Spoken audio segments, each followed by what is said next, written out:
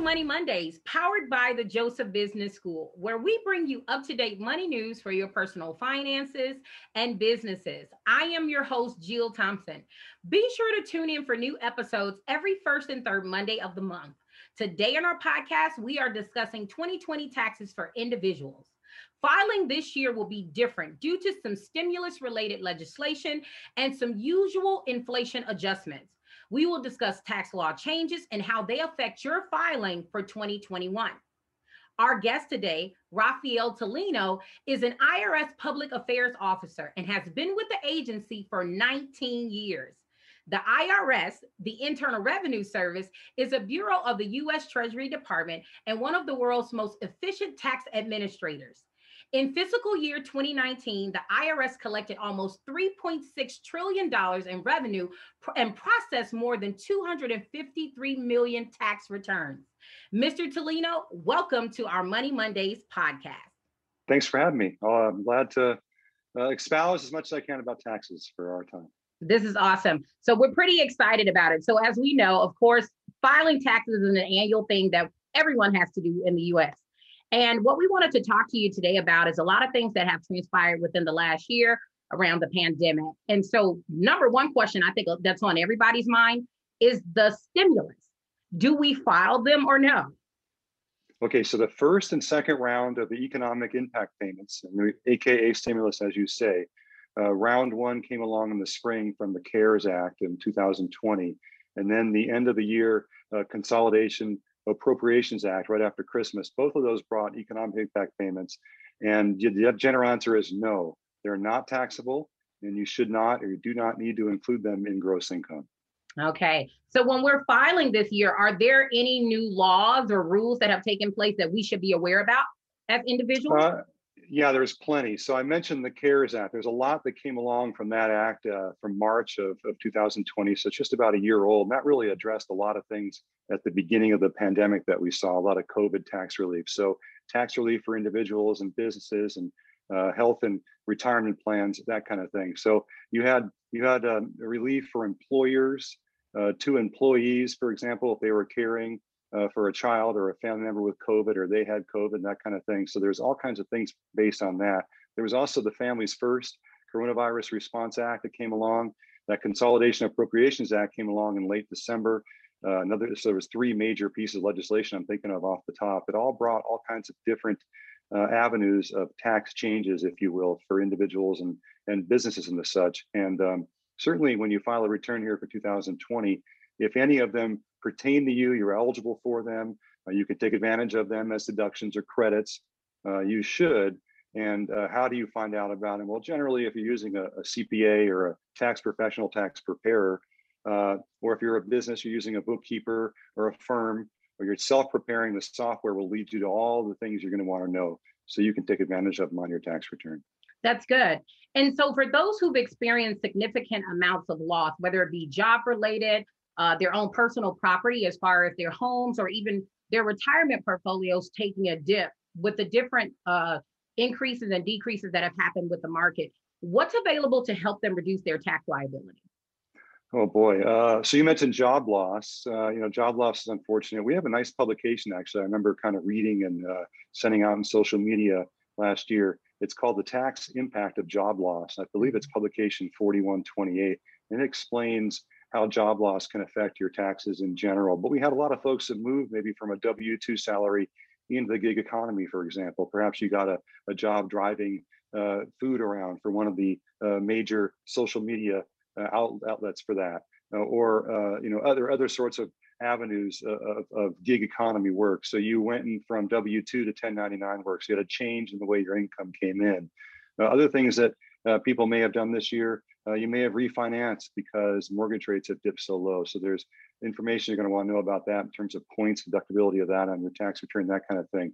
But man, there's so much out there. It just depends on the situation you're in. If you're in the unfortunate situation about income dipping, perhaps you qualify for the earned income tax credit, which you didn't before, which is a tax credit given to lower to moderate income individuals and families for having earned income. And perhaps your income dipped this year. And if that's the case, perhaps you qualify for that tax credit, which is quite significant in terms of a refund boost it gives to people. So Other things that you could think about is unemployment. A lot of people got unemployment. That is taxable. So if you didn't withhold taxes from that at the federal level, you might see a surprise this year. So going forward, knowing that unemployment is taxable, now perhaps you saw that surprise if you're preparing returns or your tax professional alerted you to that, then do some planning going forward here in 2020 to allow for that, so you can avoid that surprise again next year. So there's a whole wide range of stuff there that's affecting us all in some way, shape, or form. It just depends on the situation you're in and what kind of taxpayer you are. Yeah. And you brought up something very interesting. I know you talked about that there are a lot of people who are taking on more contracted based work this year and are moving from a W-2 employee to more contracted hire. And for those individuals who may have already owed the IRS funds from the previous tax year, but maybe fell on some hardship last year, what's available to them? Lots. In terms of flexibility, the IRS came out actually in November with more flexibility than we've ever provided than we normally do, because we know folks are affected by this pandemic in some way, shape, or form. So you're talking about extensions of time, if you will, for installment agreements. So the amount of money you can have in order to have one of those, offer and compromise, that kind of thing, delaying of collections, that kind of thing. It's a whole wide range of stuff in terms of the expansion of flexibility we have to work with taxpayers based on their specific set of facts and circumstances. So if you're in the position where you owe, you haven't been in a position where you owed before, there's no real reason to panic. The IRS wants to be a help and not a hinder, and kind of help you through it in order to stay compliant based on your situation. So installment agreements are the most common way of doing that in terms of paying taxes over time. But one thing to mention though, is if you're in a position where you have a requirement to file a tax return, and some people don't, but most do, and you have a balance due, then you do want to file the return and at least pay something if you can't full pay, because it's much greater of a penalty to not file with a balance due than to file the return and not full pay what you owe. You can always send something in, even if it's a small piece of whatever you owe, and let the agency know, hey, I'm in a situation here where I can't full pay. I need to kind of work this out over time. And we have the flexibility to do that. So consider that as opposed to not filing at all when you have that balance due. Now for refund returns, there really is no penalty or anything like that for refund returns. You're just letting the government keep your money for you, so to speak, until you file that tax return to get your refund back. Now refund basically, to take a step back from that, as you may know, Jill, is basically you're over withheld. You had too much money given to the government throughout the year. And when you file your return based on your situation, all the deductions and credits and the dependents on your return and you and your spouse, your family, that kind of thing, you get money back because you over withheld. So tax planning is always a good idea, and consider those refunds moving forward, especially considering all the changes we had in 2020. That's good. Rafael, you know what I want to address, and I'm sure a lot of people are thinking about this right now.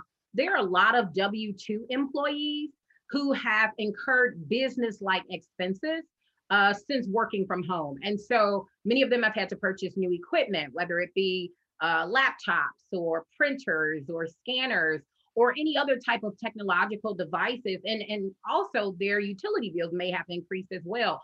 Is there anything that W-2 employees can do where they can minimize their tax liability as well, knowing that they're not necessarily a business entity, but they do have these business-like expenses?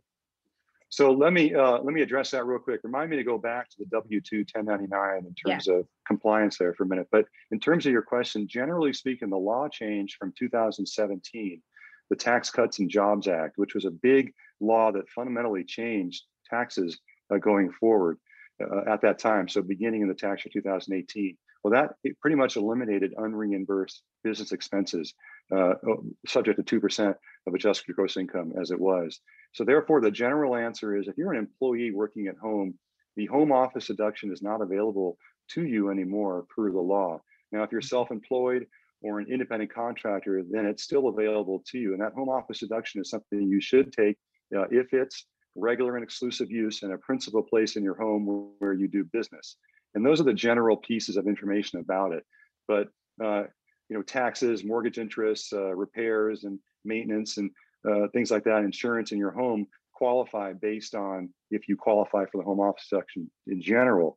But to go back to your question, generally no, employees do not get the benefit because the law changed And so it's a little bit different this year. And unfortunately, as the bearer of bad news here, I'd like to just at least present it as reality, because unfortunately that's what it is. Real quick though, because I had it top of mind and I apologize, I wanted to get to it. If you did move from a W-2 to a 1099 kind of employee, and that goes back to the unemployment thing, perhaps you didn't have salary withheld from your paycheck. So if you move into that this year and you're getting money basically as an independent contractor, and you're not having taxes withheld, then you can make quarterly estimated payments going forward, because taxes are pay as you go. And you kind of want to make sure you're compliant there as the year progresses. And that way you don't have these surprises that some people find when they actually get to filing a tax return because they owe too much. So keep in mind that that kind of a thing is available to you, quarterly estimated payments, withholding estimators on irs.gov that can help you kind of stay there. But the bottom line is a lot of that should be addressed for you as a taxpayer, just so you don't get too far one way or the other. Big refund, owing a lot, try to stay more down the middle. That's a better way to go generally. Is there anything available to parents who may have children that are at home with them as well? Maybe, of course, we know that they're not necessarily teachers or anything like that, but is there anything that's available to parents who have students that are at home right now?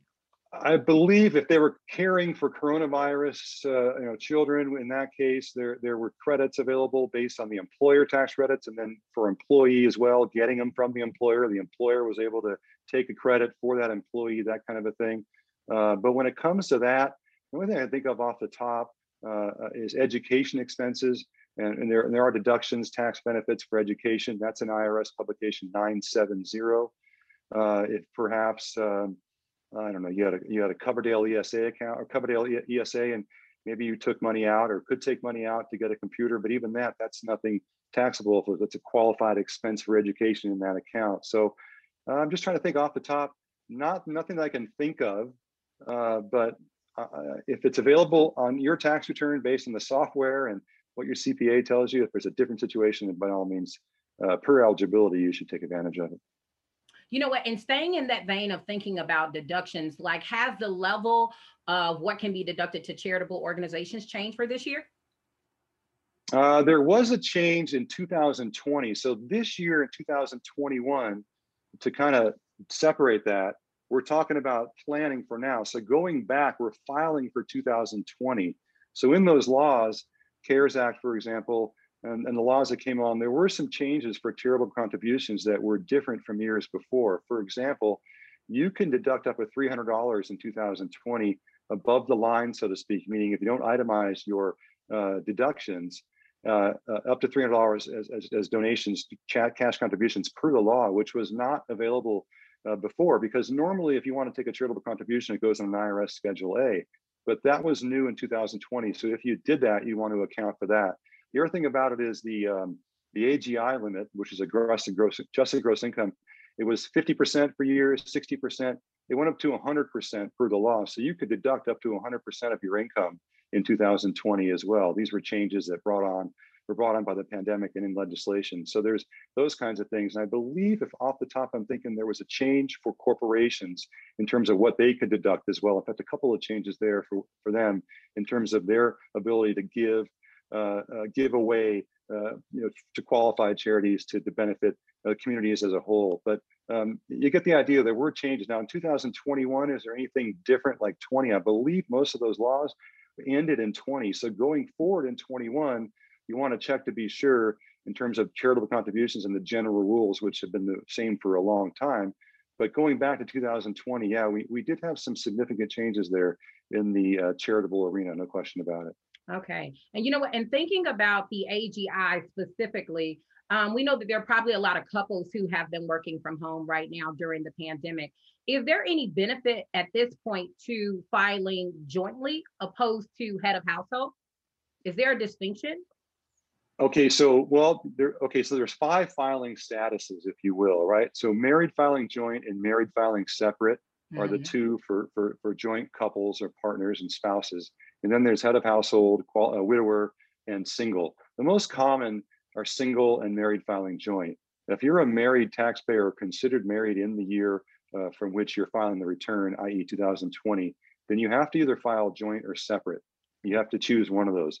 Now, for the most part, married filing joint is much more beneficial in terms of tax benefits than married filing separate. Married filing separate tends to be more penal, if you will, in terms of the amount of tax benefit it gives you to file that way. But it could benefit you married filing separate depending on your situation. So that's going to depend on the couple. For example, I would assume, if I'm thinking about this right, if you marry somebody and they bring a whole lot of debt into the situation or something like that, then maybe married filing separate is better than married filing joint, depending on the situation. It can get complicated when you're talking about debt and maybe insolvency and bankruptcy. But generally speaking, you're going to file a joint return if you're married to get the most benefit. That's the kind of the bottom line. Okay, understood. And so, I just want to switch a bit to our seniors, because I know we've had a couple questions that have come down the pipe regarding how come some people have to pay taxes on Social Security while others do not. Social Security is a little bit of an interesting animal. The general rule is if you're a senior citizen and the only income you get is from Social Security, then generally you don't have a taxable event and don't need to file a tax return at all. Now, that said, there are times when if you have more than just Social Security, perhaps you have pension income, other income coming in, perhaps you have wages that come in. Then there's a base amount for your filing status and a little bit of a formula there. And it's like half of your benefits plus other income, if I'm thinking about it right, that in this formula that you would have to pay taxes on your Social Security. And Social Security tax, I mean, the taxability of Social Security is up to 85%. I think it's 85% of the amount you receive is the maximum amount. But to bottom line it for you, it's a little more, it's not as simple as your question, unfortunately. But here's the good part. The software does it for you, all this stuff. So if you're in software and it's asking you questions about SSA, 1099 income, and when you got it, how much you've got it, perhaps you had a spouse that passed away, you get these benefits that are different. The software is going to help you see through that. But to answer your question, it's because the law provides, and we have to administer it appropriately based on what I just mentioned in terms of how. And so that's kind of it. But software leads me back to that. It makes it so much easier. That's good. And so for those of our audience members who are listening right now, and just thinking about this whole transitioning between W-2 and 1099, sometimes people just don't understand what's considered to be taxable income versus non-taxable. Can you explain the difference between the two? Sure. There's all kinds of income. Income comes in terms of services and property and things like that. The IRS has a nice publication on that, 525. It's exactly how you kind of termed it, non-taxable and taxable income. It's at irs.gov, and it explains generally what is taxable or not. There's also a code section that generally says that all income is generally taxable unless accepted by law. Mm-hmm. So you're talking about wages and fringe benefits. Perhaps you're talking about bartering. You're talking about business income, maybe from S corporations and things along those lines. When you're talking about disability and things like that, perhaps life insurance proceeds, some of that is taxable, some is not. Certain military and government disability pensions and benefits are not subject to tax. Some are. Welfare, public assistance benefits. So you have all these different sources of income. It's hard to say based on, I just gave you some general, of course, but the bottom line is, for the most part, your wages and income earned and income provided or earned by you, either unearned or earned, is going to be taxable. But that publication is pretty good, publication 525, in terms of explaining exactly what situation you might be. Or if I can go back to software, it'll help you as well. Yeah, go ahead. So, as we're talking, another question that kind of came to mind is, I know a lot of people think about student loans. And so most people, I will not say most, but some people have defaulted on loans and have not been paying for an amount of time. And so let's just say the IRS is at this point in time collecting their refunds because they have defaulted on student loans. What are some ways in which a person can go about getting back or redeeming themselves in a way that they can get their refunds again? I don't. So off the top, I don't know. So basically what you're saying is if you have a refund and you have this debt, which is a student loan, that's called an offset. And generally that refund goes to paying the loan if you're not paying it. That's true. If you have debt forgiven, for example, that could be a taxable event as well. But student income in general is deductible even if you don't itemize on a Form 1040. And I believe the number is $2,500 or the lesser of the amount paid throughout the year in terms of what you can deduct on a Form 1040 for student loan deduction interest, right? But answering your question, I don't know if I have an answer off the top of it to kind of explain exactly how things could work, but it's going to depend on facts and circumstances and that kind of thing. I know there's other things that are outside of the tax world that benefit student loans, like a 10-year window for providing a certain amount of service, having the loan forgiven and all that. But I can only just kind of offer what I just did in terms of offering some information about it. Mm-hmm. Well, you know what, Mr. Tolino, you've given us like a slew of information, I would say, right now for us to digest. But is there anything specifically that we may have not addressed as a question that people should really just be aware of that may affect their taxes this year? I would say this year and every year is under no circumstance does the IRS email you out of the blue, call you randomly, send you a text, alerting you to a refund or a probe or a survey or an economic impact payment that you should qualify for and click on a link or answer this call. Or we're not threatening arrest. We're not threatening a lawsuit. We're not doing any of those things that scammers do using the IRS as a lure. So just be wary if any legitimate agency or company calls you demanding certain things like immediate tax payment, for example, for IRS. We don't do that. Just be wary of those scams. It's a good idea. There's so many schemes and variations and such that you just want to keep your antenna up for things like that. And then one final thing, if you're choosing a tax preparer this year to do it, choose wisely. Find somebody who's doing a reputable and honest return, who's looking out in your best interests.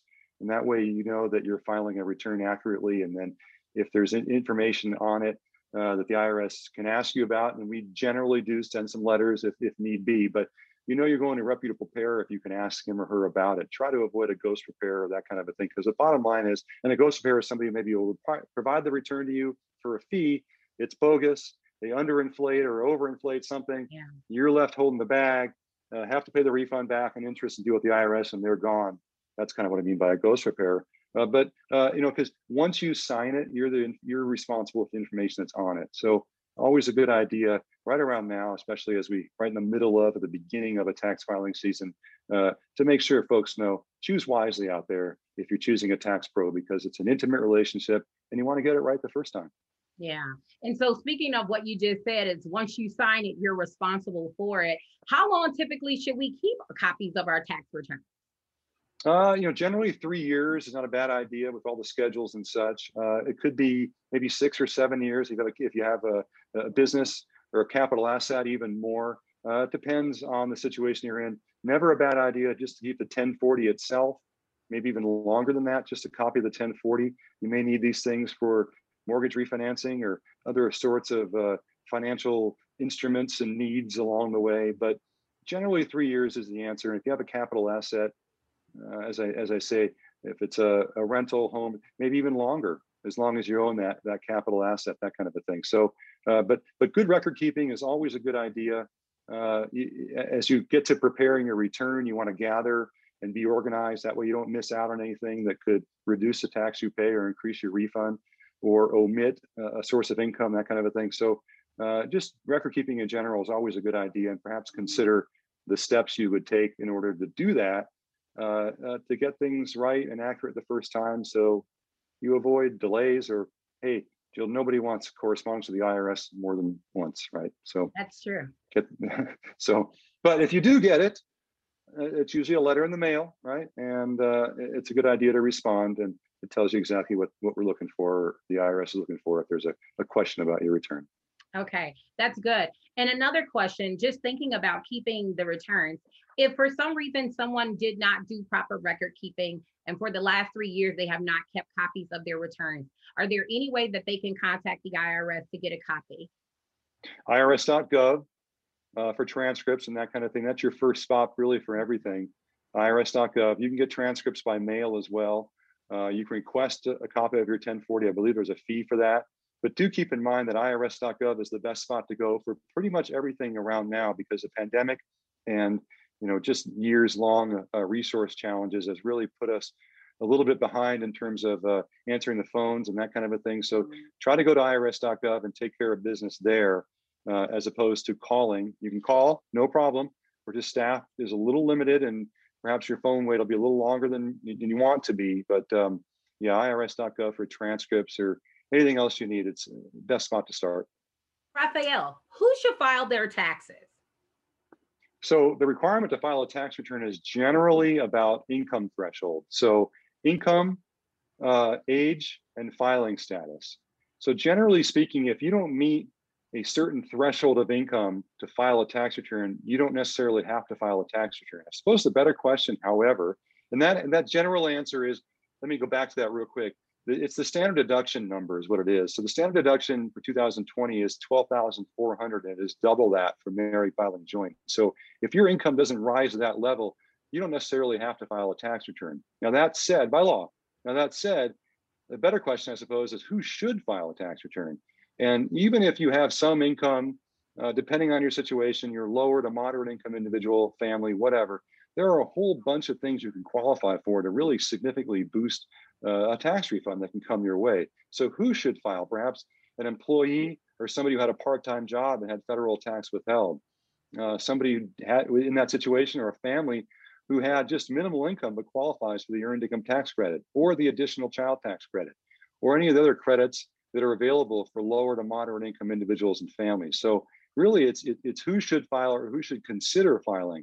It's true you don't necessarily have to file if your income is below a certain level. As I mentioned, for Social Security recipients, if that's the only income you receive, then generally you have no requirement and you don't have to file a return.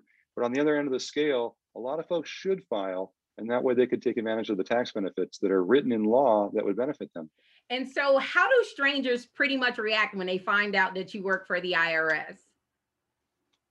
Yeah, sometimes good and sometimes bad. I've been in positions where at a party or something, I remember I was at a party once years ago, I think it was a Christmas party, and a friend said, "Hey, this is Raphael. He works for the IRS," to some stranger. And I thought, uh-oh. And the way this person was dressed and the way he looked and his first reaction, I thought, uh-oh, I'm about to get a mouthful. But he said, he looked at me, took a deep breath, and he said, Raphael, I have to tell you something about the IRS. And I thought, oh boy. He said, I worked with them once and they were the nicest, the kindest. They helped me all the way through. So it was a real complimentary kind of thing. On the other hand, I was at a golf course once and playing golf late in the afternoon one day just to get 9 holes in near where I live.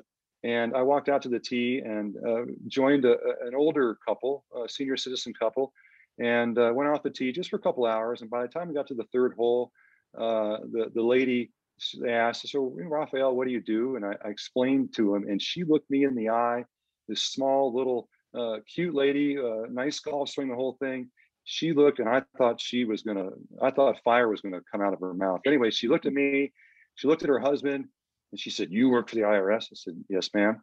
She turned to her husband, who was sitting in the cart right there. I'll never forget it. She said, "Hey," I forgot his name, John or whatever. "Hey, whatever you do not tell him anything about us. No social security number. Do not tell him our last name. Nothing. You understand?" And he's like, "Well, okay." And I thought she was kind of kidding, but she wasn't. And yeah, for the rest of I actually after like the 6th or 7th hole, I kind of just cut out. I was very uncomfortable. This poor lady had a very strong bias. So I guess you never know what you're going to get when people hear you. And other things, there are reactions when you go into newsrooms or radio stations and things, and certain jokes that are made and that kind of thing. But try to make it as light as you can, because for a lot of folks, taxes are a serious matter, and that's understood. So discussing them coming from the IRS, you try to lighten it up a little bit and provide the fact that, hey, we're not a faceless bureaucracy. We're here to help as much as we can and provide the resources so we can do that. So yeah, I guess that's kind of a quick overview. Hey, if it were me, I think you were a friend. I mean, hey, having a friend who works for the IRS is like having a good ally who can help me with some great tips of how I can reduce my tax liability. I see it as a benefit. Amen. Thanks for saying that. So yeah, it's true. That's true. We're here to help if we can. And you know what? This is our last and final question, but it's a 2-parter. Is Okay. there any way or any tip that you can suggest to our audience members as they're beginning to prepare for their taxes? I know that oftentimes we kind of wait to January or we wait to December 31st to begin to start compiling all the information together. But are there any tips as to what we can do prior to this time to make sure that we're ready at the top of the tax season and not kind of scrambling around to try to find information? And the second part to that is has the final filing date changed at all as far as April 15th, or is it the same this year? April 15th is a deadline in 2021. That hasn't changed. And I guess to answer your question, I always think of maybe doing some organization throughout the year as best you can. And that way you avoid any overwhelming processes, if you will, in terms of year end, because there are folks out there who have lots of paperwork. If you own a business or you run a business or you're self-employed and you have all these papers and deductions and receipts and things like that, whatever you can do to electronically do that. There's lots of software for that as well. But I always think some organizing as you go is a good idea so you don't overwhelm yourself. And it's the same kind of logic, I suppose, in doing a tax return. Perhaps gather it together, take some time to do that, come back to it later, realize, okay, I got it in this space, I got it in that spot, I got it here. I'm ready to get to the computer and do it, or I'm ready to give it to my CPA in a nice organized format so they can file that return for you and not charge you extra money to organize what you could have done yourself, that kind of a thing. So I guess the bottom line is good organization is never a bad idea as you move along with finances. I think so, at least. And I hate to bring my opinion into things, but I think it helps. Mr. Tolino, thank you so much for coming on our podcast. Are there any other resources where if people have additional tax questions that they may have for the IRS where they can go for information or resources? IRS.gov. I mean, that's number one, and it's the IRS.gov, not .com. So IRS.gov for everything you need. You think the taxes, filing, free, this, that, and the other, forms, publications, downloads, task-based tools, so many of those, IRS.gov. Thank you so much for coming on our podcast today. Anytime, glad to be here. On our next episode, we'll be discussing business taxes. If you have any questions for our expert, be sure to submit them in advance to moneymondays@jbs.edu. Don't forget to subscribe and hit the notification bell on our JBS YouTube channels and social media outlets. I'm your host, Jill Thompson, and I look forward to seeing you prosper.